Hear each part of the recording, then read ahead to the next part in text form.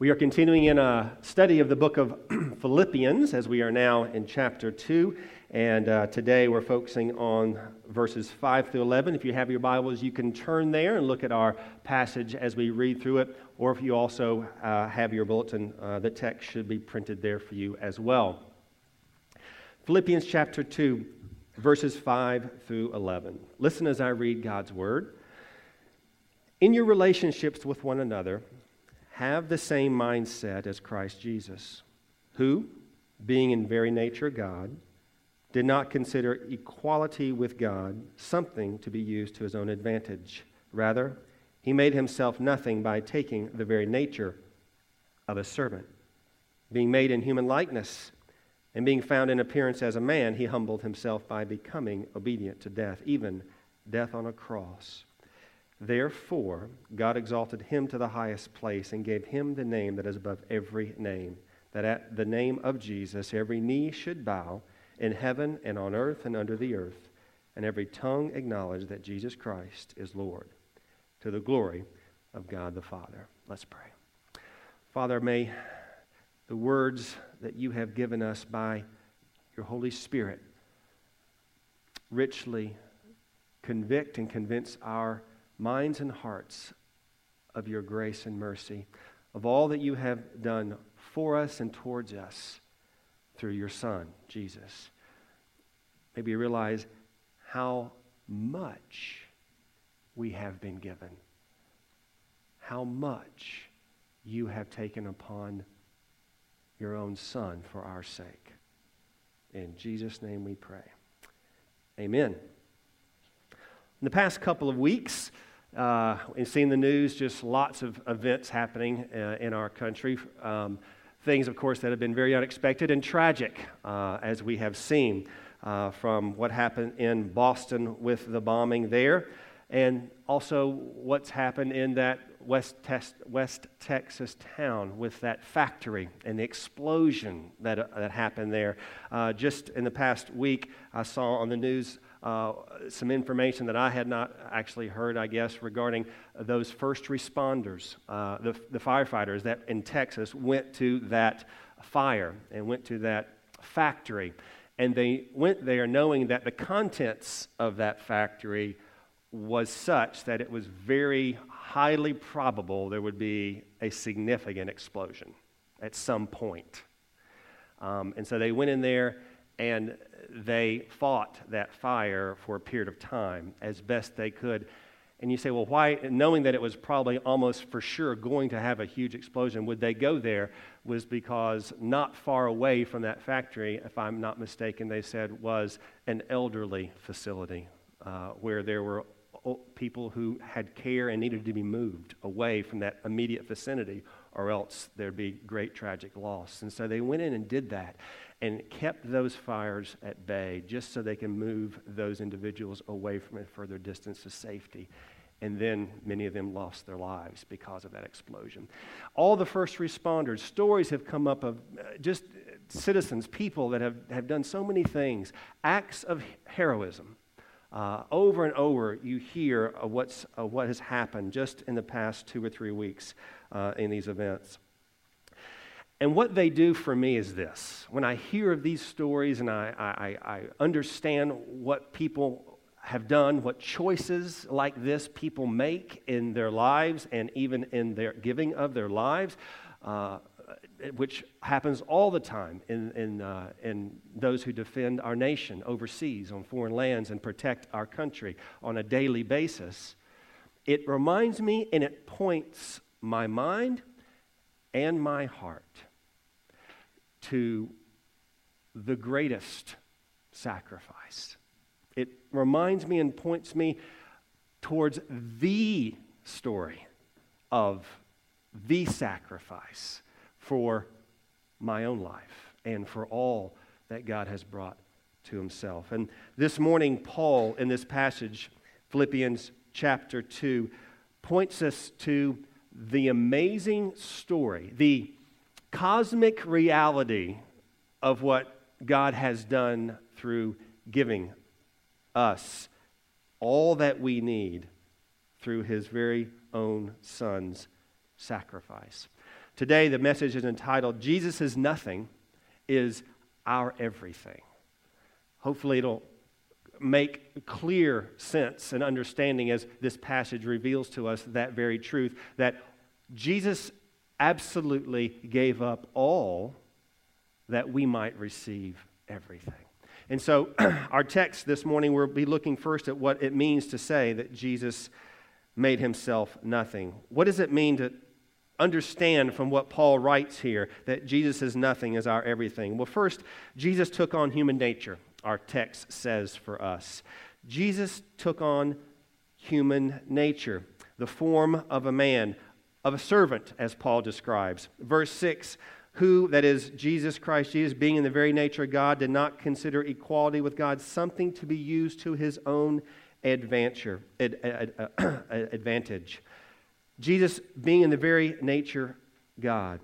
Was Paul describing when he says in verse 6, being in the very nature of God, a description of Jesus pre-incarnation, before he took on the form of a man? Or was he describing after Jesus became a man, his incarnation? And the answer would be yes, both. Because Jesus, being in the very nature God, was God before he became and took on the form of man. And as he was incarnate, as he had flesh, the form of man, he also still was the very nature God, even as he was a man here on earth. The second person of the Trinity, Jesus Christ himself, was, and always will be eternally divinity, God himself. And his divine nature has always been and always will be. It never ceases. The nature of God in Christ. Jesus' divinity never once, be clear with this, Jesus' divinity never once left him as he was fully God. Even when he was born in a manger, even as he grew up, even as he did miracles in his public ministry, his private ministry, all the way to the cross, even on the cross, he never lost his nature as God. Never. And that's important to realize. Colossians chapter 1, Paul reminds the church in Colossae, the Son, that is Christ, is the image of the invisible God, the firstborn over all creation.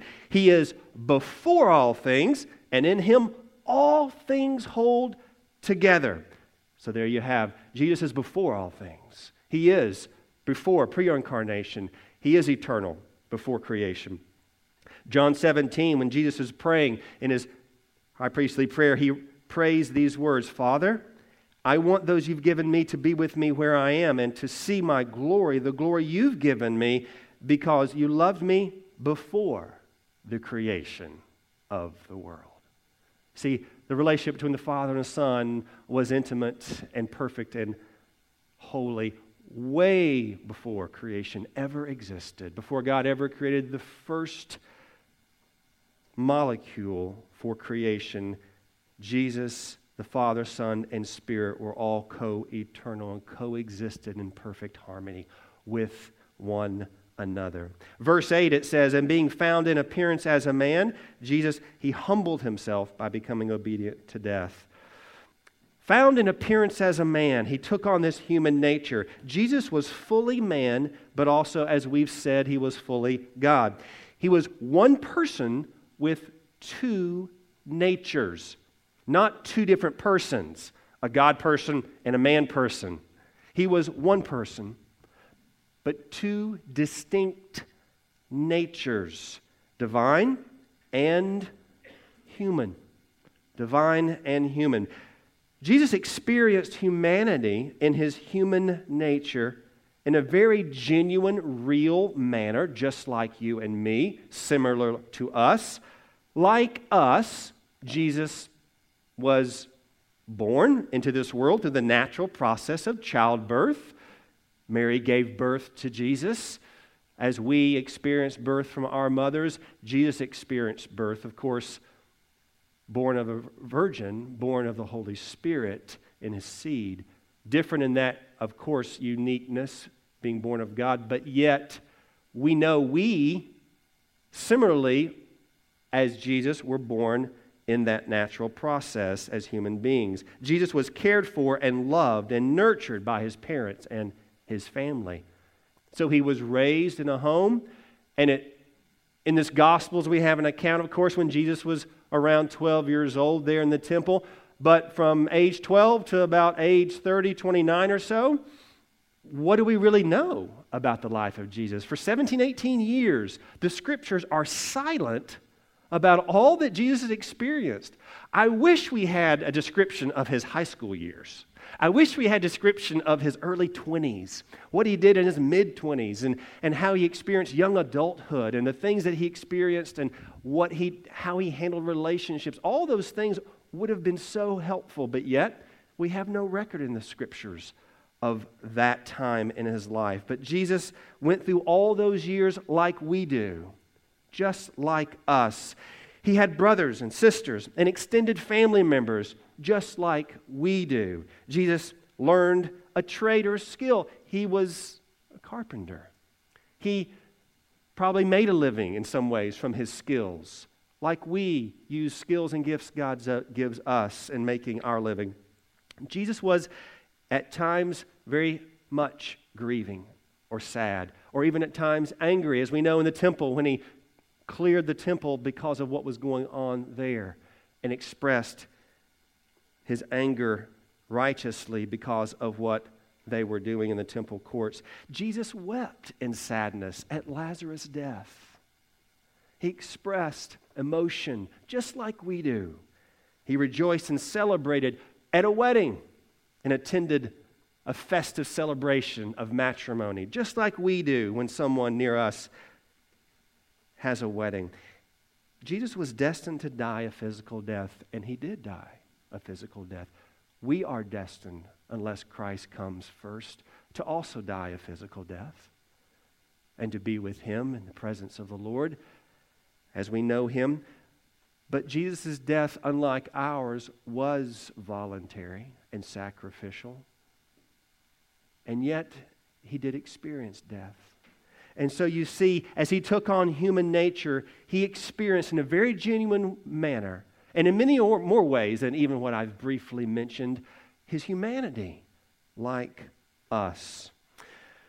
Church history is very important when we look back upon what the church has experienced. How has it come to understand what the Scriptures say to be true?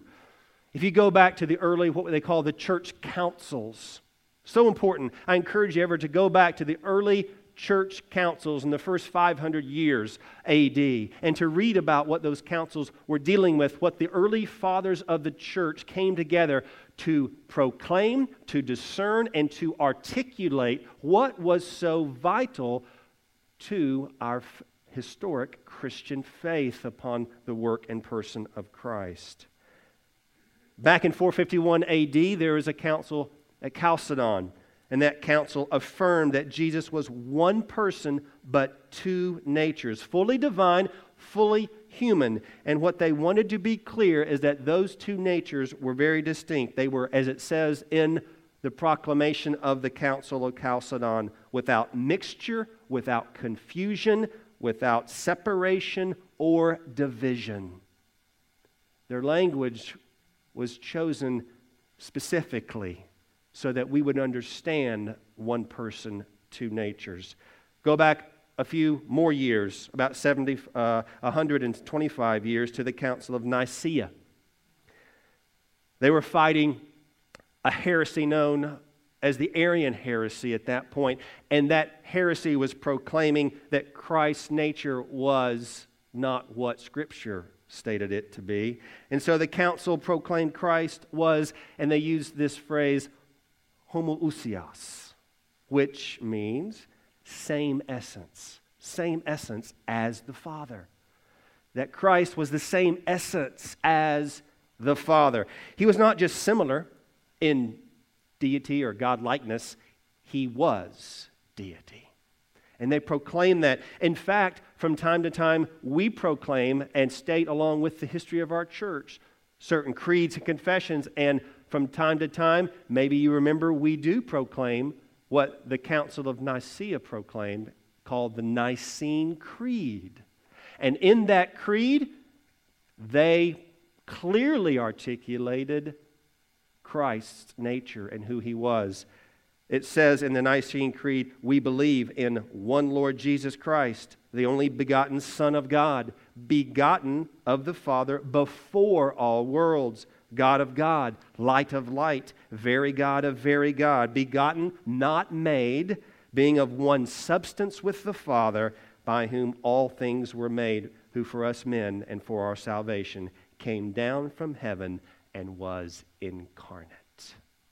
That's not the whole creed confession, but it, as you see, a good portion of the Nicene Creed was given to clearly state what the Scriptures teach regarding the nature and the person of Jesus Christ. John 1:1 says the Word was with God, and the Word, that is Christ, was God. The Word was God, John tells us. This is so important. It's truly a vital doctrine of our Christian faith. At times we speak about essentials and non-essentials of theology and doctrine at Christ Community Church. This is an essential. Sometimes I'm not clear on what's essential, maybe what's what's non-essential. Clearly know this is an essential to the foundations of your faith. Understanding who is Jesus, who is the second person of the Trinity, His nature, both divine and human. It's an essential, the nature and person of Christ. You know, any cults, false religions in our world today, which there are myriads of, even false teachers in a professing Christian church we have today, can be quickly detected by understanding what they state or what they believe pertaining to the second person of the Trinity. If you speak with someone that knocks on your door with a pamphlet they want to share with you or some information, and you interact with them at all, let me encourage you to interact with them about the nature and the person of Jesus Christ. Don't talk about anything else, just talk about who Christ is and ask them a few questions and let them answer. And you will quickly detect, especially if you ask them, do you believe that Jesus Christ is not just fully a man, but that He is God? And have them respond to it. Not that He was a God, but He is God, the very true God. The nature and person of Christ is essential to our faith. To understand it, we must always hold to that foundation of what Christ's nature and His work is. And so, Jesus has nothing, first, was taking on this servant human nature, as we see Paul writes in Philippians. But secondly, it was about Jesus denying His divine privileges. Not just taking on the form of man, the flesh of man, but it was also denying His divine privileges that only He could do, being God incarnate. Verse 6, being in the very nature God, it says He did not consider equality with God something to be used to His own advantage.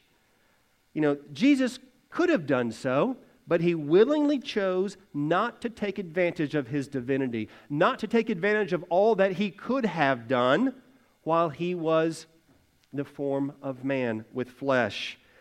He chose to not take that path of advantage.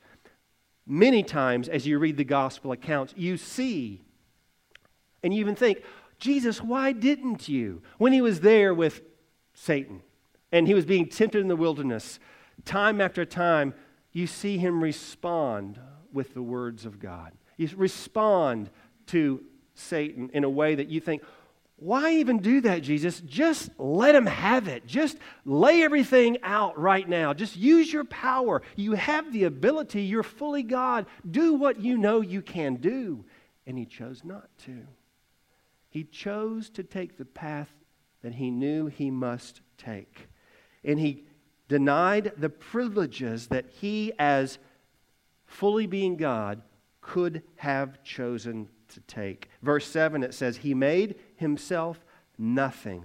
Another translation says He emptied Himself. And that's sometimes where it becomes confusing in how one translator understands the English language. Some people think He emptied Himself means that He emptied Himself of His God nature. And that's not accurate at all. In verse 6, as we see, it says He was being in the very nature of God Himself. The Greek word here, emptied or made Himself nothing, akinoson, gives many the thought that in this verb, Jesus did, in a sense, lose His divine nature. Some would call this the kenosis theory, where Jesus is believed to have divested Himself of being deity. And in no way did Jesus do that during His incarnation. Commentator William Hendrickson has a great commentary on this book of Philippians, and he says, Jesus did not count His existence in a manner equal to God as something to cling to. Let me read that again. He did not count His existence in a manner equal to God as something to cling to. Very well put. Jesus didn't cling to His privileges that He had as being fully God. He rather denied those privileges.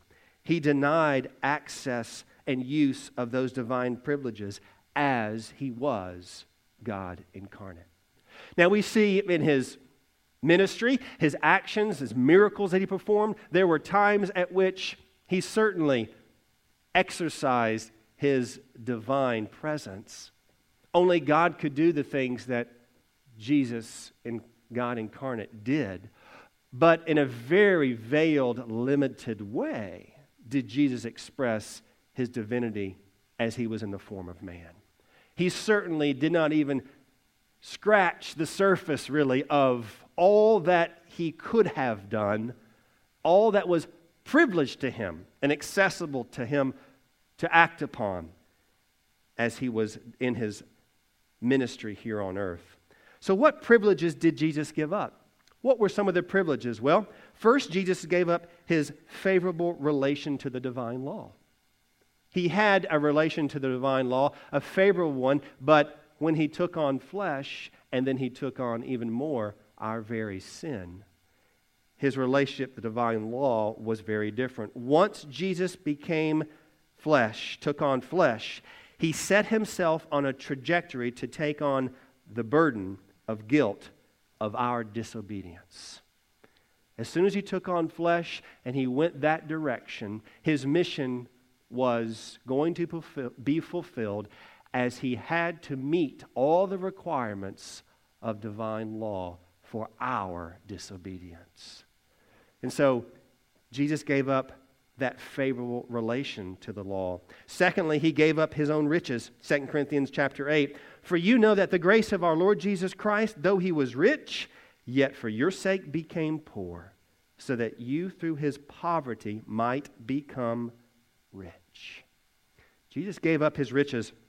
Think about Jesus' life in the Gospels as we understand. Think about what He did give up, but also how He lived His life. If you reflect on any of the Gospels or just the cumulative stories there in the four Gospels, Jesus borrowed almost everything in His life as He went along His journey.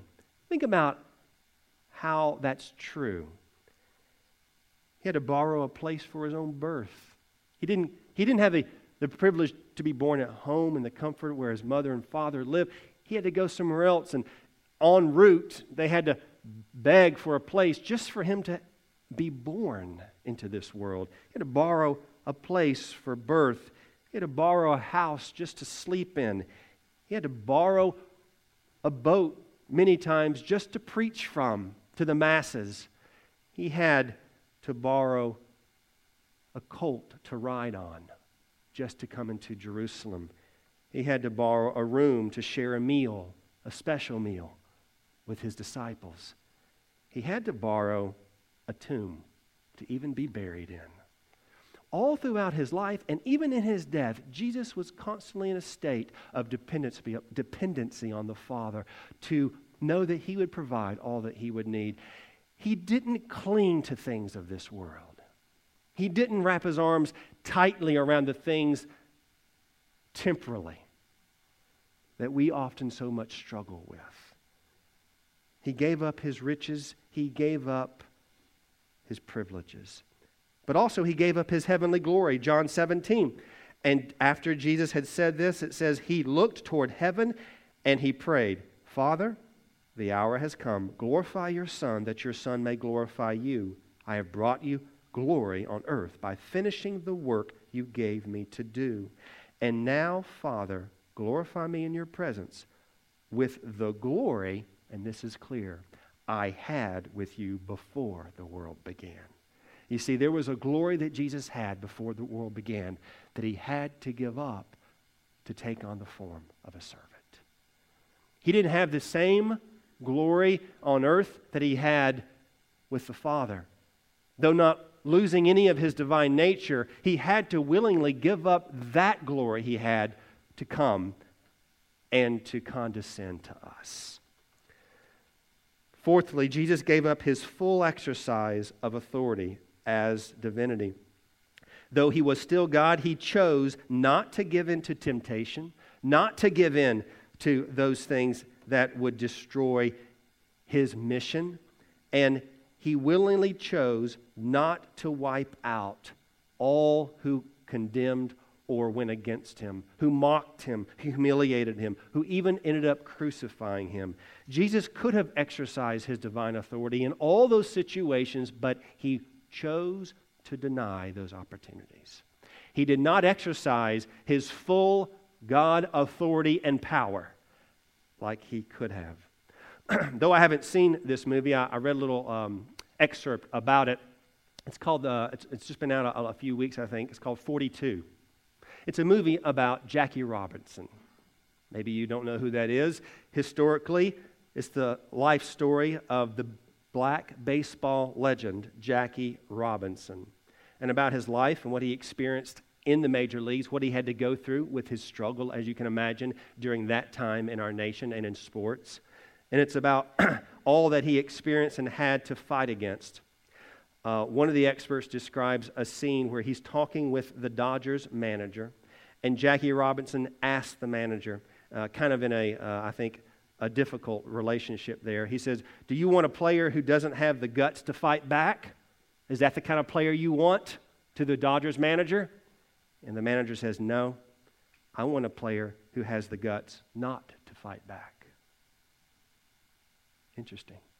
I want someone who has the conviction and the commitment, though they could, to not fight back in the midst of adversity. See, here's the key. Jesus, God incarnate, was the and only has ever been the only person in the world truly who had every right to exercise his divine rights and privileges, and yet he chose to waive them. He's the only one to absolutely, truly have the right to what he did have the rights to and privileges, and he chose to waive them. That is what's so amazing about the gospel, is that Jesus chose to love us that way. His divine privileges were denied, but also his humbling obedience unto death was what Jesus also did to make himself nothing. Verse 8, and being found in appearance as a man, he humbled himself by becoming obedient to death, even death on a cross. Even death on a cross, Jesus made himself nothing. It was only in making himself nothing through his daily humble submission and obedience to the Father that Jesus was able to fulfill his mission as the second person of the Trinity. Hebrews 5 says this, during the days of Jesus' life on earth, he offered up prayers and petitions with fervent cries and tears to the one who could save him from death. And he was heard because of his reverent submission. Jesus was fully submitted to the Father's will. You know, Jesus' obedience, just if you think about it, it had no quick disconnect. It had no cutoff switch like often we have. We get into a situation where we know we should obey and follow God's will for our life. We want to, but adversity comes, trials, troubles come our way, and sometimes we give, we cave, we give in, we disconnect from the power source that we have in Christ, the very Holy Spirit, and we don't submit to the Father. Jesus never once hit the cutoff switch, even when pressure became too great, it would seem, or his circumstances seemed even beyond his own capacity there in the garden, even as he prayed. Jesus never once relented. He never did so, because he knew if he did, he would cease to yield to his Father's will and desires. Jesus' obedience was not contingent on anything or anyone in any moment except his Father. He was not contingent upon a circumstance, whether he would be obedient or not. It wasn't based upon what someone else reacted or responded to him, how they moved or did not move towards him, or rejected or denied or mocked or humiliated him. His circumstances did not direct his choices or his actions. How often do we struggle with that? Our circumstances or the actions of those around us seem to almost dictate or direct how we live our lives. How many of us sitting here right now have this past week, even maybe today, acted, said, or done something in our life, or even the way we think, based upon someone else and how they think or what they said or what they've done to us? And we are constantly being tossed back and forth because we are so heavily dependent on other people and circumstances that happen in our daily walk. We're so dependent upon this world at times, and we need to understand in Christ, as he was in his Father's care, we need not have any dependency on the things of this world. Any need to depend upon circumstance and people the way that we so often struggle with doing.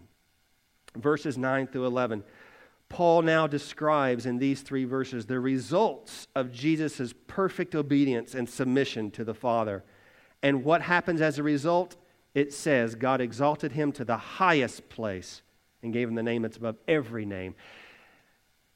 The text, if you read it in its original, is like it's saying Jesus was super exalted. Not just exalted highly, but really, truly, at the utmost highest exalted place, he was super exalted, uber exalted, because of his submission to the Father, his obedience.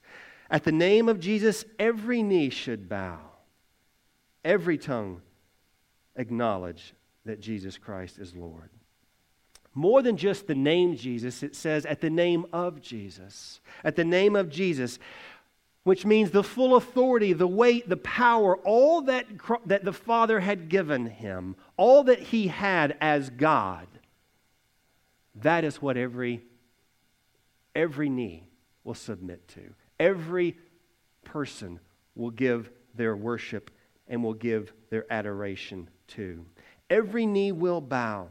You know, with so many radical religious sects in our world throughout the entire planet, with so many religions in our world, myriads of religions, with worldwide religious movements going on, even as we worship here this hour, where Christ is dismissed, not even acknowledged whatsoever, where he's ignored, or even where in certain sects he's even mocked and ridiculed and made fun of. It seems almost impossible when you think about these instances and these exercises of these sects and religions in our world today to imagine these millions and millions, even billions of people will one day, these who mock and even dismiss Christ, they will bow. They will bend a knee in honor and in respect of the Son of God. But rest assured, it will happen one day. Whether we're here and we're caught up with Him or we're already gone to be with Him, we will be witnesses of that day when every single knee will bow to the Son of God and worship Him. So it's important for you. Where are you? Have you ever bowed your knee? Have you ever worshiped and submitted your very life to this Christ that Paul describes, God and man, the one who gave everything so that we would have everything? Have you bowed your knee to Him? If you haven't, this is the most important thing you could ever do. This is the most important thing for all eternity right now. Eternity is now, that you would make that decision. You would submit and yield to what God is doing in your life and in your heart, drawing you to Himself. It's in Jesus' nothing that now we receive our everything. You know, Jesus' nothing means that we receive everything that we spiritually need. We're justified before God's throne. We are justified and declared not guilty anymore. Though we experience sin still and we struggle with it, and our guilt we experience because of our own sin, we are absolutely declared not guilty in the court of God's court and of God's law. He has fully met all the requirements upon the cross and upon Jesus' sacrifice. The penalty for our sin, it has been paid for. It has been completely dealt with, removing our guilt and shame. The power of sin in your life, the power of sin has been broken. It's been rendered powerless, and we have the freedom to enjoy and follow our Heavenly Father's will and desire for our life. We've been given an advocate who seeks out our best interest at all times. We're adopted into the family of God. This is our everything. We receive the rich, full inheritance of the kingdom of God, both now and for all eternity. It's our everything. We're loved unconditionally. We're accepted unconditionally despite our sinful nature, our sinful ways, and our acts of disobedience. We receive everything. 2 Peter 1 says His divine power has given us everything we need for a godly life through our knowledge of Him who called us by His own glory and goodness. Through these He has given us His very great and precious promises, so that through them you may participate in the divine nature, having escaped the corruption in the world caused by its evil desires. We get to participate in the glory just in a way that God has allowed for us to experience the beauty and the majesty of all that God is and that He has shared with us. What's the difference, let me ask you, between a child who knows that he belongs in his family, whether he's biological or adopted, it doesn't matter, a child who knows he has a home, between that child and a child who's an orphan, who doesn't really have a home and knows he or she doesn't have a home? What's the difference between those two children? You know it. You've seen it probably. The difference is the one with the home is secure and is able to rest with peace every day and every night, knowing that he or she is loved and accepted securely. Whereas the orphan is constantly looking for ways to be accepted, constantly struggling with where they belong and where home really is for them. We have an eternal home. Jesus has already said He's gone to prepare a place for us. We have that home already, securely. But so often, what do we do here on earth? We live like we are homeless. We struggle living like we're homeless, and we don't have that home. We have everything, but we often live like we have nothing or very little. We have everything in Christ.